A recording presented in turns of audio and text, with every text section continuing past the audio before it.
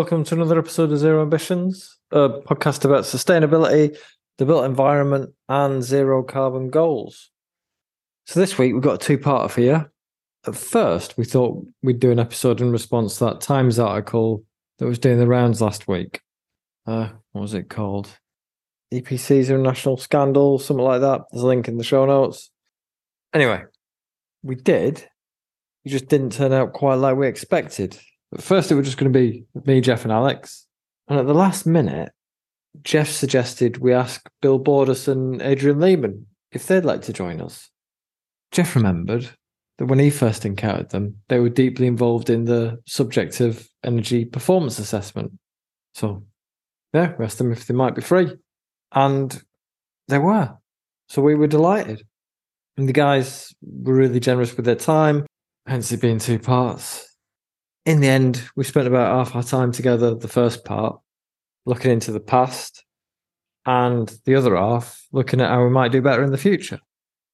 So past first, Bill regaled us with a tale of what EPCs might have been, how they came to be what they are, and where it all went wrong. The episode has a particular UK focus, but the themes are universal. I mean, there are a lot of lessons that we can learn from the tension between modelling and estimation and the reality of how buildings perform when they're actually being used. It's rarely the same. Anyway, we started with a bit of chit-chat. So if you want to just get to the episode proper, it's about 7 or 8 minutes in, you can jump ahead. But you might miss Adrian's story about his energy efficiency tour behind the Iron Curtain and the Albanian defectors. It's only a short one. We enjoyed it. What will you do too? I'll just say the toxic positivity stuff up front. Please rate the show 5 stars, please. Makes a difference. Please share it if you're enjoying it. You probably know someone else who might enjoy it as well. Join ACAN, AECB, subscribe Passive House Plus, advertise if you can, if it's relevant to you, all the usual stuff. Do better. All right. Enjoy. Cheers.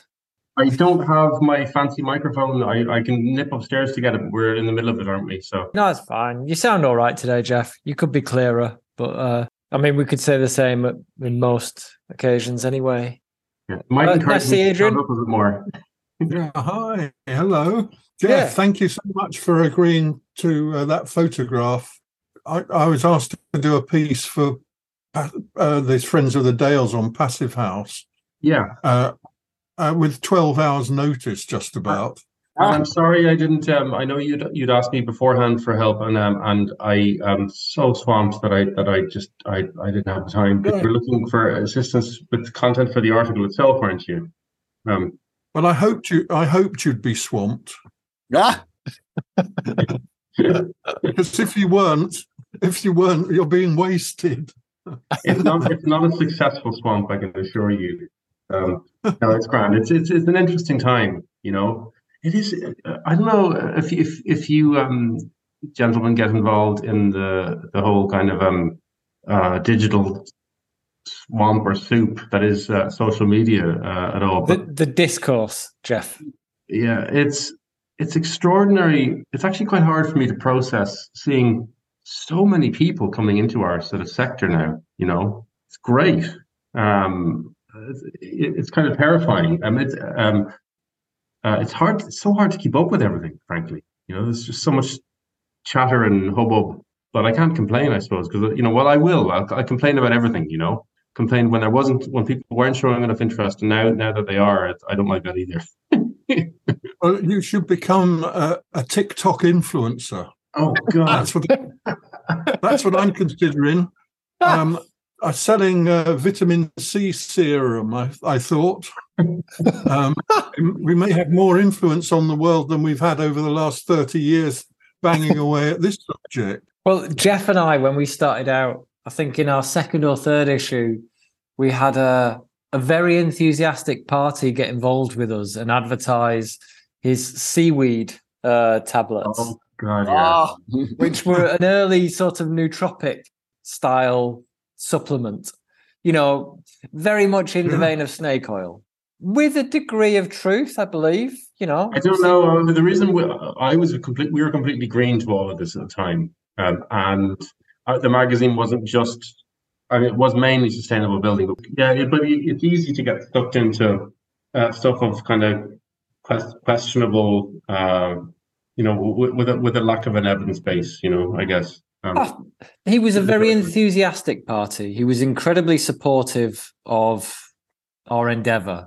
Yeah, like he wanted us to call it Renew Ireland. Yeah, and he wanted us to focus more on sustainability and renewables rather than construction specifically. I think he thought I was very short-sighted.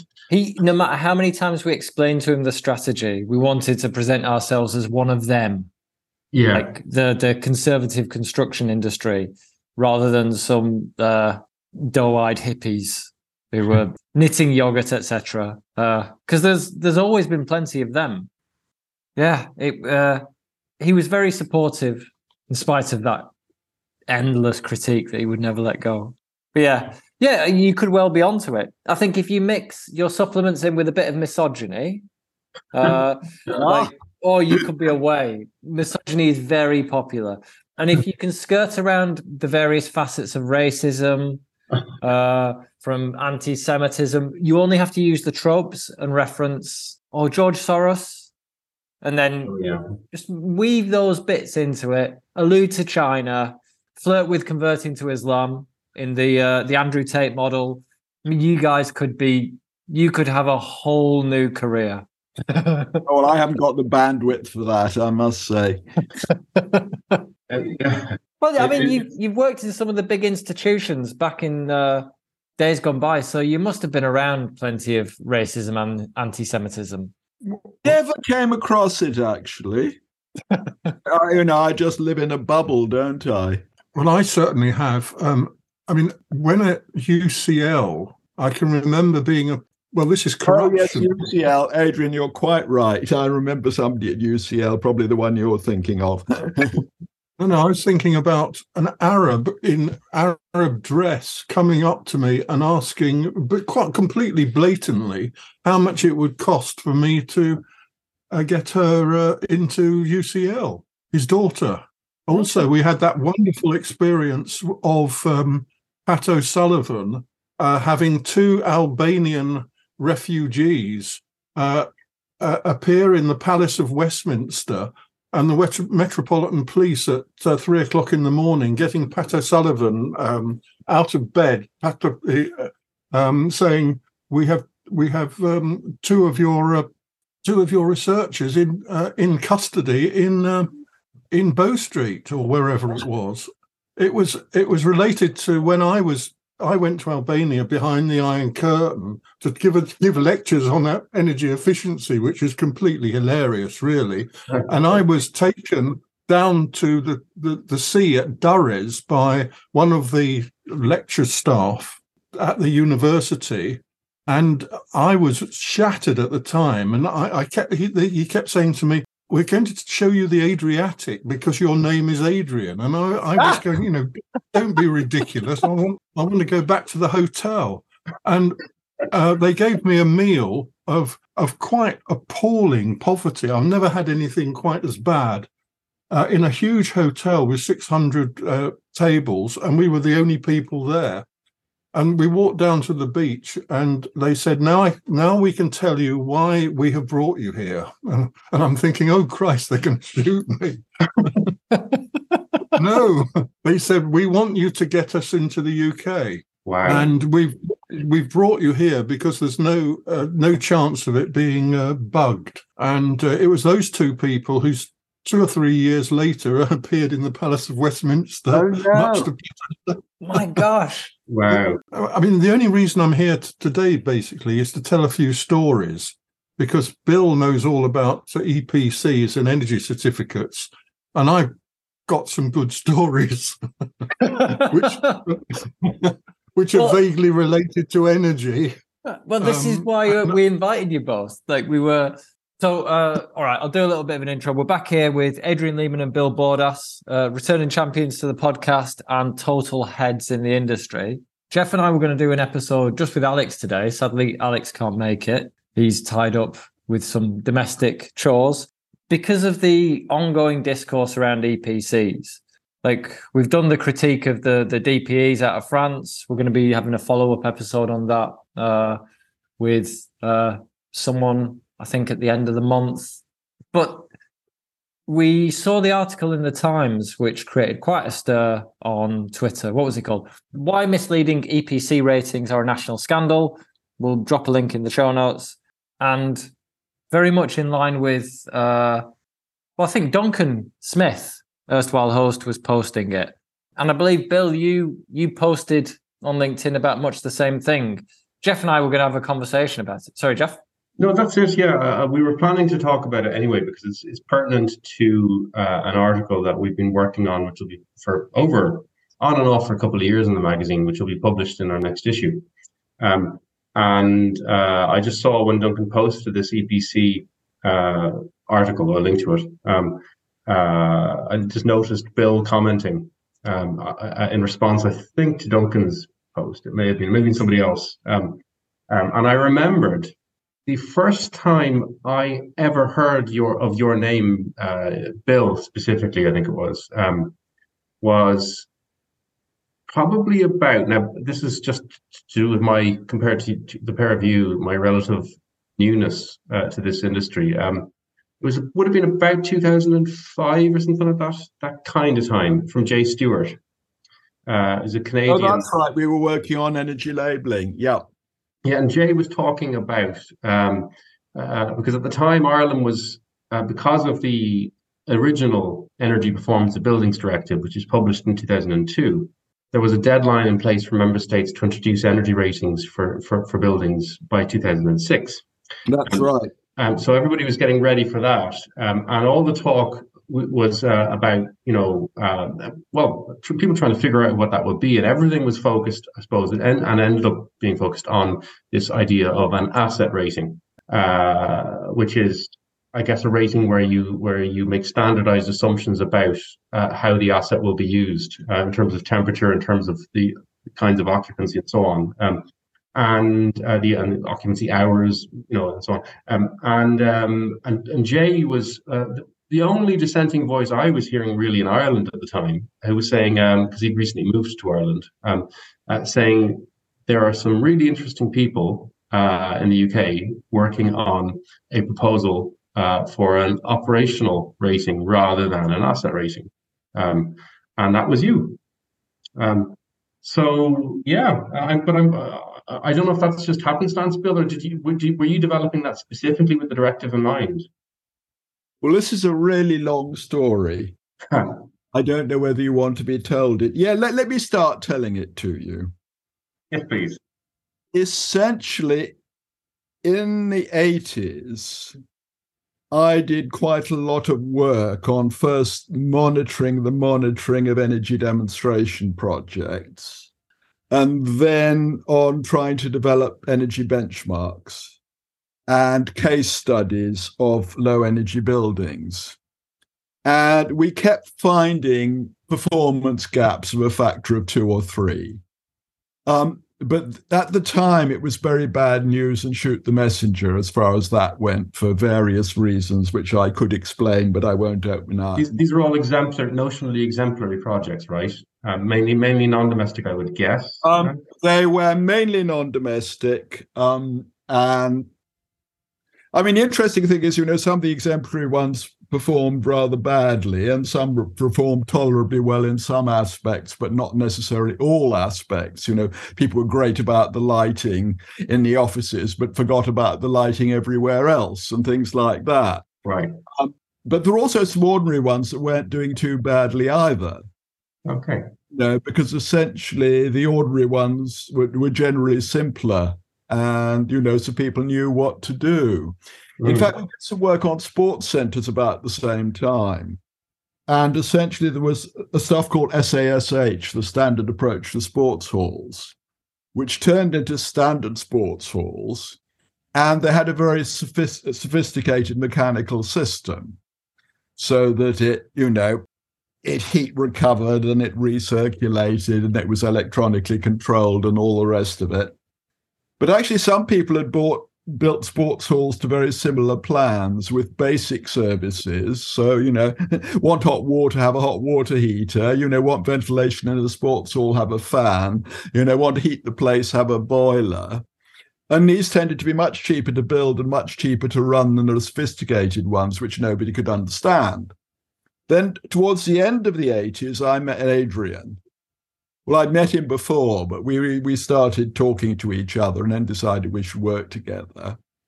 And I said, it's all very well looking at this technical stuff, but actually what I find is often the problems are on the human side, on the procurement of the buildings, on the whole delivery process, and then on the management of the buildings and the understanding of the occupiers after that.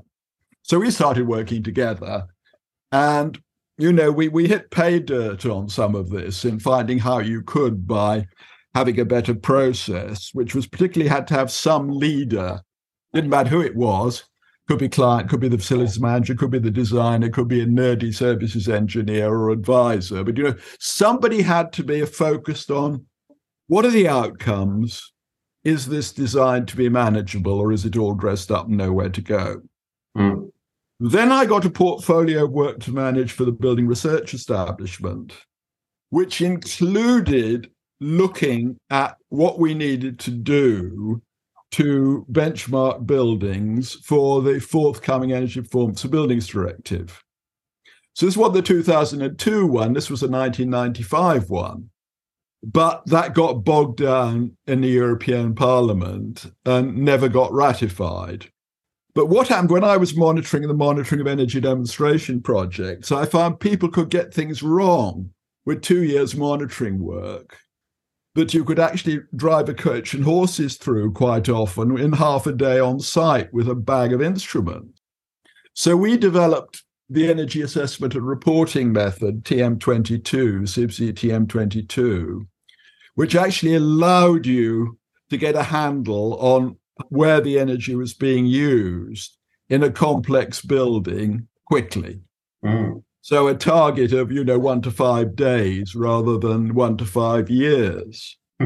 So essentially and also I developed benchmarking systems. So there's Energy Consumption Guide 19, which was the first one for offices, because the previous ones for industrial buildings of various kinds, which was published in 1989 or written and published in 1990, which looked at offices and began to go towards, not benchmarking as an office, but benchmarking them in terms of what sort of office it was. So we had 4 separate types. But by the end of the 90s, we'd been able to tailor that. So you could actually benchmark a building on what it did rather than what it was. So how many days a week is it in operation? How many hours a year? What is the density of occupation? Does it have a restaurant? Does it have a server room? Blah, blah, blah, blah, blah. So when the European Energy Performance of Buildings Directive came along, essentially, as you say, it was all about what turned into EPCs and asset ratings, except there was one clause that said the actual energy performance situation should be taken into account to the extent possible.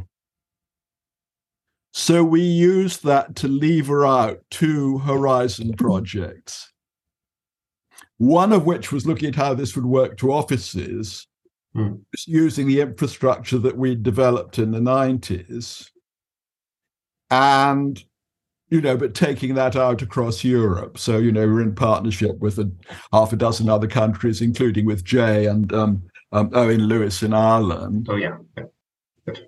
And then the second phase, sorry, that was the first phase. The second phase is where Jay came in, which was when we're extending that from offices to public buildings. Because initially we thought the directive would apply to all non-domestic buildings. Well, we had this, you're talking about the display energy certificate requirement. But then, in fact, when it was ratified, it was only initially for public buildings. So we then had to go into the educational sector and the health sector, and offices, of course, were still there. And so we had sort of six main areas. I remember, Bill, at the time, we went around the houses talking to different member states to try and find out how different member states are approaching implementing the directive. Oh. And this point about public buildings, there was a requirement in the directive to display the energy rating, as you know, the display energy certificate, which I think is everything, isn't it? It's all of the metered energy use, not just the from memory, I think not just the regulated. It's because of course, how could you, Essentially, what the directive said was that you had to have a minimum set, which was heating, hot water, ventilation, cooling, and lighting. Okay. But you could have what you like. That was up to the member states. Okay. But I remember that's the paper. What doesn't come through immediately in the audio is that at this point, Adrian pulled up a PDF of Buildings, the Key to Energy Conservation, a book from 1979 published by Reba. It's a text they both made reference to throughout the conversation, and you can find a link to the whole book in the show notes. It's on their website. I mean, to be fair, if you're all into the subject of buildings, their use and energy efficiency, which I presume you must be to be listening to this podcast, you really should check their website, usablebuildings.co.uk. That too is in the show notes. Yeah, we'll include this in the show notes. Energy performance of non-domestic buildings, closing the credibility gap. Very interesting. The point I was getting was that with the display energy certificates. Can Adrian go to the end of that paper? Yeah, diagram. But what I was getting at, Bill, was that go to the end of the paper. Certain member states. This is what it was all about. Saying you've got asset and an operational, but you look at them through the same lens. Oh, I recall this. So just for let the record show that we have a diagram of an energy rating which has got an A to G scale with essentially two columns to it, an asset rating and an operational rating alongside each other, which is a very interesting approach. Now, we ran into three complicating issues about that. Complicating issue one is the directive was ratified, but essentially there was no infrastructure for the nations, the member states, to implement it under subsidiarity. And after about 3 months, the European Commission woke up to that, and a CEN committee was set up that we participated on to some extent.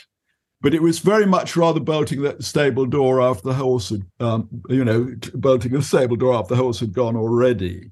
And the problem was that most of the people involved were steeped in modeling and estimation rather than the reality of buildings, and particularly commercial buildings and public buildings, which are much more complicated than houses in terms of their energy uses and variables. Yeah. So most people couldn't get their head around it, whereas we had got a head around it because, we had 15, 20 years experience on doing this. The second thing, so that what you got is academics who wanted to model, but the other thing is you had industrial players who wanted the system to encourage people to buy stuff rather than tune up their buildings. Yeah. And this is a problem. This is both in Westminster and in always going to be a problem. The policy lobbyists, and essentially, the last thing they wanted was transparency between expectations and outcomes. Now, sadly, we were leading the project, or rather, I was part of the team that was leading the project. It was actually managed by Verco, that it now is. But we had a problem in the UK because in 2002, the building research establishment's privatization was completed. Mm-hmm. But also the Carbon Trust had been set up to look after non-domestic buildings, because essentially the Energy Saving Trust, which had looked after both, their non-domestic stuff got booted into touch by the energy regulators, Claire Spottiswoode, who was head of off-gas at the time. So essentially we had a lacuna for infrastructure for non-domestic buildings. Now, what happened is when BRE was privatized, the benchmarking stuff, which we developed with them for the energy efficiency best practice program and the tailored benchmarking, which underpinned this operational certificate, was handed over to the Carbon Trust. But the Carbon Trust's remit was to go beyond what was statutorily necessary. And the Carbon Trust argued that because of the Energy Performance of Buildings Directive, it was statutorily necessary for our government to develop the benchmarks. But the government never put any money into developing the benchmarks. So we had to make them up over Christmas in 2007, on CIBSE Research Fund. And then John Field of CIBSE, my colleagues, I was on sabbatical in the States, actually got consensus from the market for benchmarks for operational ratings as a very, very simple starter for 10. And those were supposed to evolve as data was collected, but they never did. But what were they supposed to be used for, Bill? What? Who were they for? What were they supposed to be used for? Benchmarks were for, I think it was 29 non-domestic sectors. So essentially, even though they initially started in public buildings, they actually had commercial building benchmarks too. But would this have been used as part of the UK's compliance with the directive? Well, I mean, what was the fundamental purpose of benchmarking anything if the mechanisms and systems built around it are primed for inertia or misdirection? The problem is they weren't primed for inertia. But can I take you back one? Yeah. Because unfortunately, what happened after the 2005 election, the new minister, Yvette Cooper, decided that she didn't like the idea of having 2 building ratings. You know, the whole idea was to get rid of European red tape and that sort of thing. Oh, that's right. Yeah. So the idea was, the asset rating was for point of sale, and the operational rating was to encourage all players involved in the performance of an existing or a new or an altered building to improve their energy performance year on year. But she didn't like the idea of that.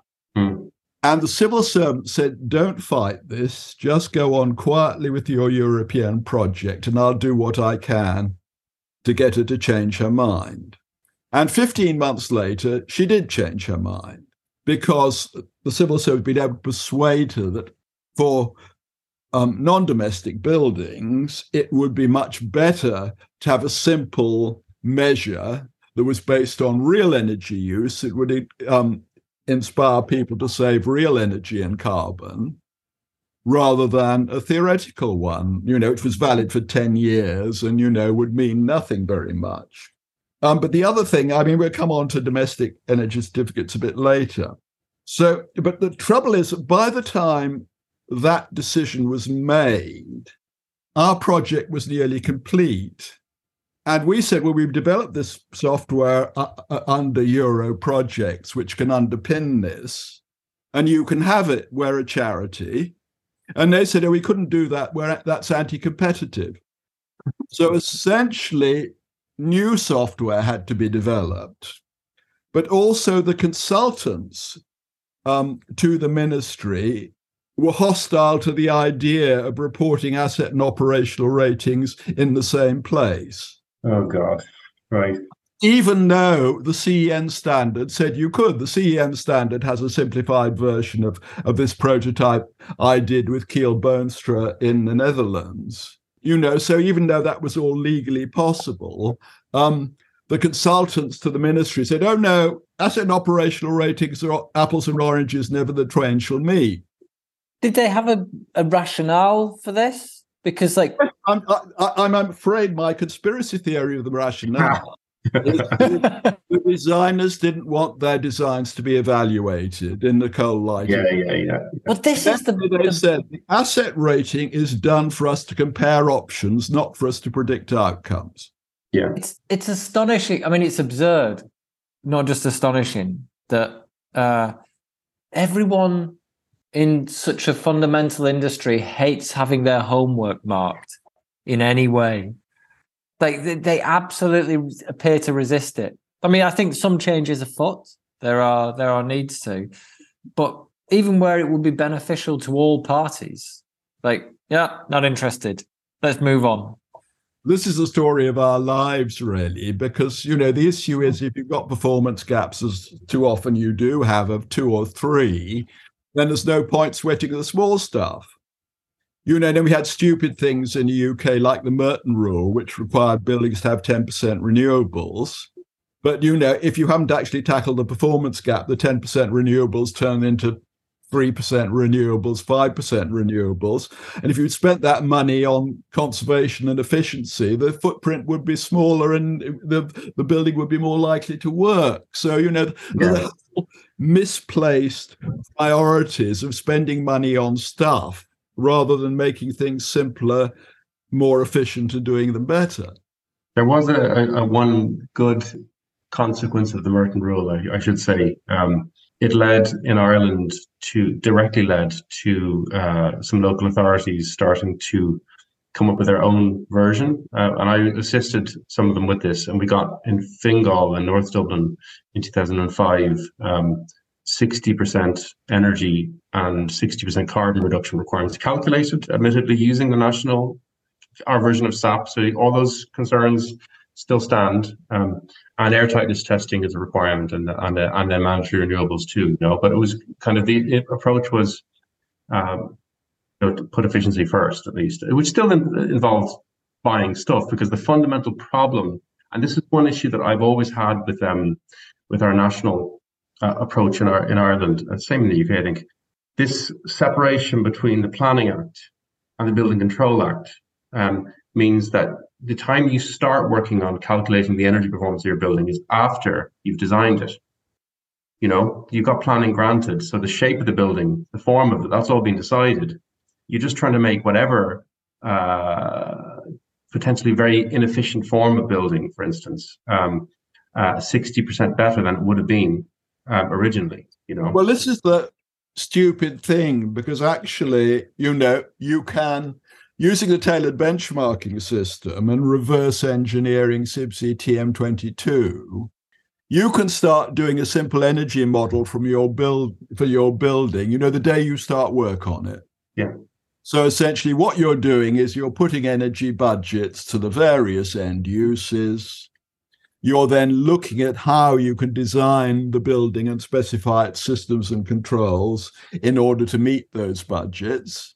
And as you know more about what you've done, you can bring that into sharper focus, and then you can make judgments about, whether it's cost effective or not to meet the stretch target, or whether you better just go for the good practice target or whatever it is. All this can be done, but the industry has been very reluctant to do it. They much prefer either to do nothing or to make it terribly complicated. Yeah, it's an interesting one. So this transparency, which is really important, is something that hasn't happened. It is a madness that we are 20 years later, and it's just completely appalling. Like I'm looking at this energy certificate. We'll include a link to the PDF, and I'm comparing it with my experience of, which, sorry to bore people, having moved house recently into a 930 semi that's proper cold. Like it would have been, this sort of information would have been really useful in terms of knowing what sort of work is going to be required to make it much less cold.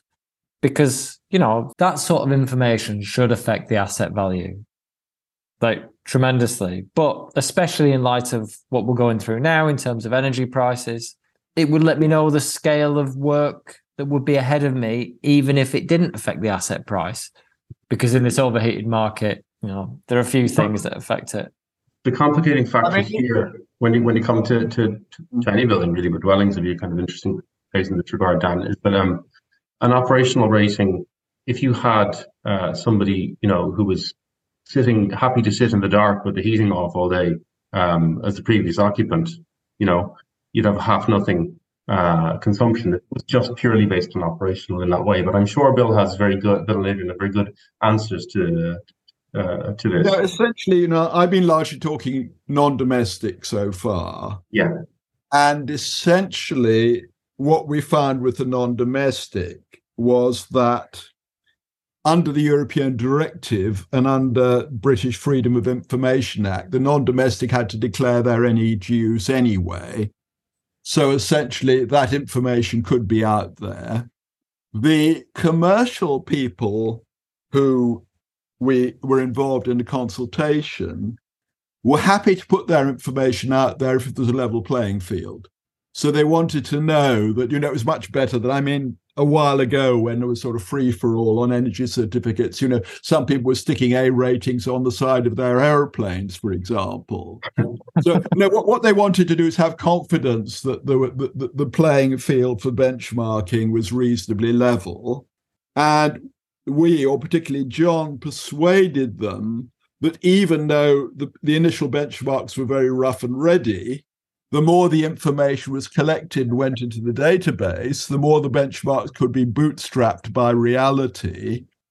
And we also had a strategy where you could augment it by industry understandings. Because, as far as a benchmarker might be concerned, catering kitchen was a catering kitchen. But as far as McDonald's was concerned, they might find certain types of kitchen had different energy performance. And therefore, it made a lot of sense to have, the kitchen with induction hobs or whatever, rather than the gas-fired one. So essentially, the idea was that you had a fairly rough and ready but simple and cheap thing in the public domain, which could be done to start you off.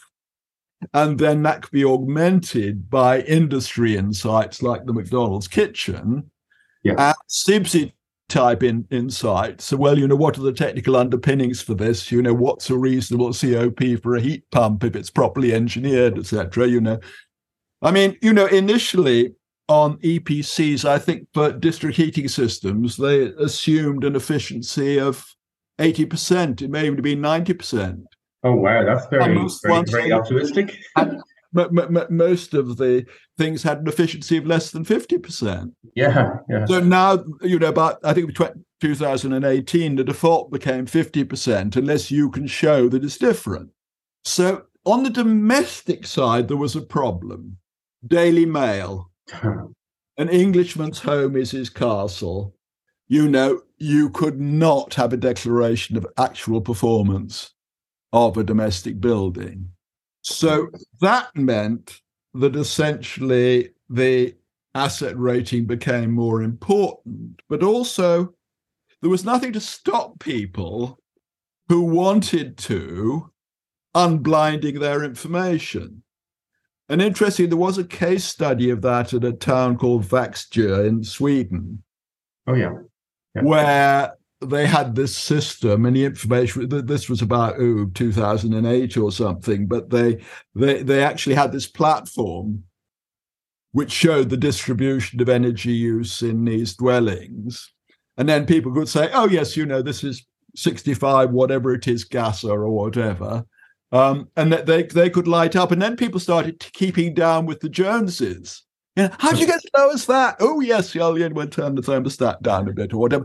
So there is a dynamic that you can possibly release. Interestingly, that study seems to have stopped. I think probably because it was a bit frightening to the people who thought they had to sell lots of electronics for people to do it. And in fact, they just did it. But essentially, you have to get these virtuous circles going. And, if you have these things as a window on performance. But let's just get back to the domestic asset ratings by themselves, or the commercial ones for that. It's been known in academic and commercial circles for years that these things have a very, very low resolution. The Better Buildings Partnership, which has been involved in bringing in Neighbours UK, looked at this in 2015 or so, and there was practically no relationship for the portfolio of their members between actual carbon footprint and EPC grade. There was a slight dip in the A's and B's, often because they had some renewable energy supplies or something subsidizing them to a little bit. But there was also a slight dip in the F's and G's as well. Now, part of the reason for the dip in the F's and G's might be because they might be less stressed buildings. The buildings which weren't terribly efficient, also tended to be older ones which had fewer people in them and less electronic kit and that sort of stuff. So again, there needs to be a finesse in benchmarking, which is mostly absent at the moment. But also, I mean, there have been academics looking at this for their MScs and PhDs for the last 10 years, because I've been peer reviewer for some of them. And it just comes through all the time. You know, this bears very little relationship to actual outcomes. And that's partly maybe because, I mean, it's what's called the pre-bound effect in a paper in Building Research and Information a few years ago. Partly because people in buildings that use a lot of heat probably won't want to keep them at 22 degrees. So, you know, there are some things like that the assumptions don't work if the building's inefficient because people have ways of coping. But also the physics and modeling doesn't work terribly well either. I mean, certainly I've been involved with quite a lot of work on historic and traditional buildings, measuring in situ U values, and on average, they're considerably lower than the book value. Well, that's a good point. Kira Ahern, is an academic at TU Dublin, Technological University of Dublin, published some papers to this effect a few years ago as well, indicating that we were assuming far worse insulation levels in historic buildings than they tended to achieve, which is effectively what you're saying, right? Most of our listeners will understand with a U value that the lower the better, but it's it's one of those ones that I think can trip some people are agreeing to this up a little bit. What you're saying, I guess, supports that. I have there's a report that I think is worth. If you haven't seen it, I probably mentioned it to both of you before, which supports what you're saying. If I could share screens as well. Yours. Yeah, you should be able to, Jeff. You should be able to. I wasn't able to. This is great for a podcast, isn't it? I think I'll see how it comes out. Yeah, well, just to be doing this to be hang on a second. Well, while Jeff does that, I think it's interesting how much contextual and specific information is lacking from the whole process, which was one of the aspects that came up in the thread that Duncan posted. I think it was former guest Stuart Little who mentioned that the EPC, well, this report that had been produced by Carbon Laces could well be distorted because energy use was far less in many homes than had been expected within the asset rating. But a lot of the reason for that lower energy use could well be because of poverty, because people just aren't putting on their heating and they're living with the cold and the mold. And without that sort of, like, benchmarking is a great place to start, but benchmarking without contextual understanding, like...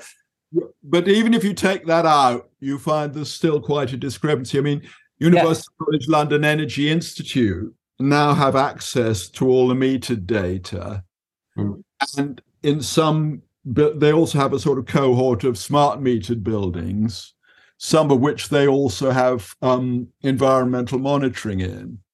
And they do find the relationship between EPC grade and actual energy performance is stronger than it might look at first sight. But it's not all that strong. You know, it still means that the poorly rated ones are actually using considerably less energy than you might expect, even when you compensate for the fact that they may be operating at lower temperatures or the air quality is poor or whatever. There's a big discrepancy. Well, I mean, part of it too, from an Irish context, I can say is that if you have an existing building, you go into an existing building as an assessor, and if you don't have documentary evidence for the measures for the windows, for instance, you don't have the right piece of paper for the windows. Then they don't exist. Yeah. Then you go back to a default. Yeah, exactly. Yeah. So it's punitive in that regard. So that certainly doesn't help. But the link I was showing here, again, we'll include this in the show notes, is a graph from the Energy Performance Survey of Irish Housing, which was produced in 2005, and it was commissioned by SEI, as they were at the time, Sustainable Energy Ireland, Sustainable Energy Authority of Ireland, to benchmark the Irish housing stock for the creation of the building energy rating system. The study wasn't published until I eventually managed to badger it out of SEI in 2011. 6 years later. And it was 150 homes taken to be the people who did the work. There were some excellent energy agencies, and a Dr. Kirk Shanks from what is now TU Dublin. Oh yes, we were in touch with him, weren't we, Adrian? Kirk Shanks. Sorry, I wasn't expecting a cue then. Kirk Shanks. We had communications with him. Oh yes. Yeah. It was a great piece of work, and a number of the energy agencies, and it was a non-destructive study. So they couldn't drill holes because, as the late great Peter Keaveney from Galway Energy Agency, who was involved, as he pointed out to SEI at the time, unless you're expecting me to go around with 200 cans of paint in the back of my car, I'm not going to be able to drill holes in walls, you know. So what they did was they first of all they were very careful to advertise not to get enthusiasts.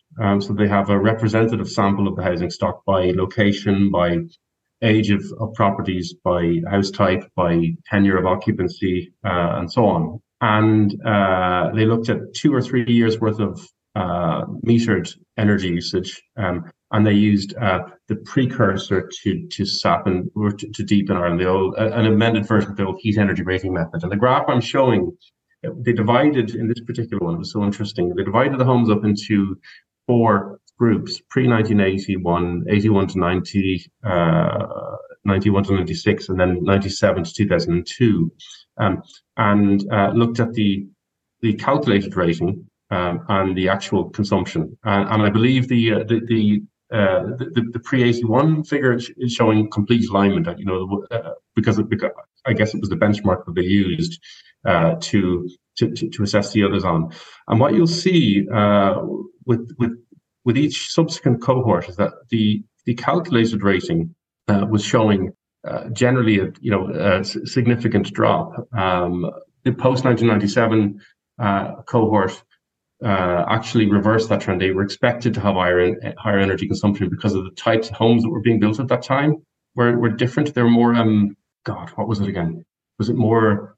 That was when the Celtic Tiger was in full swing. So I guess it was more estate houses, you know, so higher per square meter figures. I can't recall. It was smaller houses, something like that. But the point was that you can see over time a yawning gap emerging between the calculated and the actual usage. It grew as construction output increased, and the report concluded that one of the reasons for this may have been comfort taking.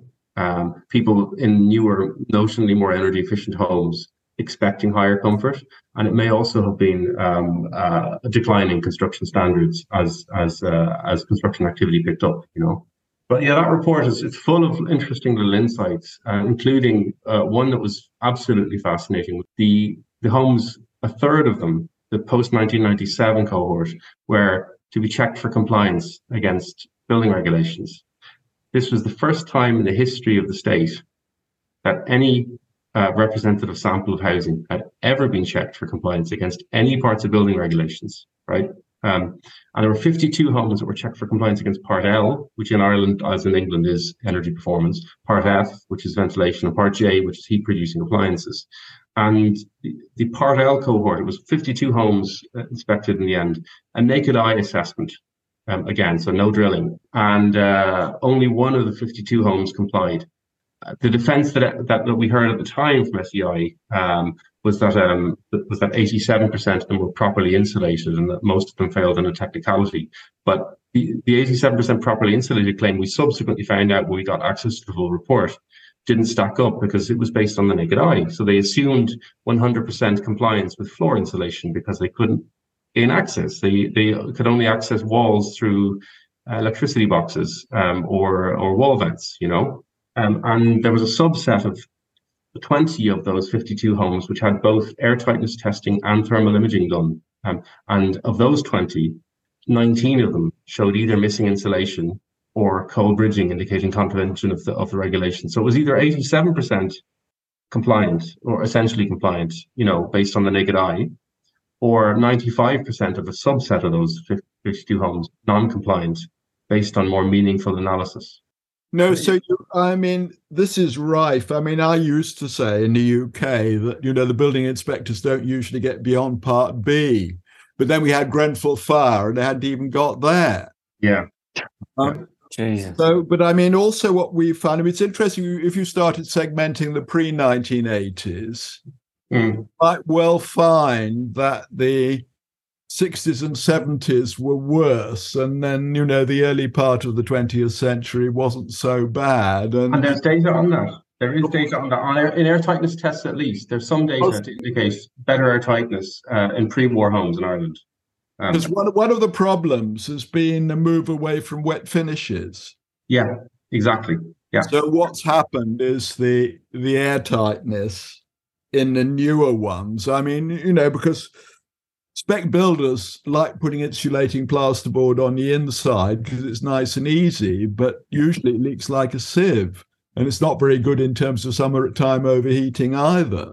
Absolutely. We had a report, Bill, that Energy Action, the fuel poverty charity, did around 10, 12 years ago or so, where they did 20 homes, mainly around Dublin, externally insulated them these are fuel poor households. They externally insulated them under a pilot phase of a government grant scheme. But unusually, they air tightness tested them before and after the retrofit. And the graph, which I'll pull up, showing the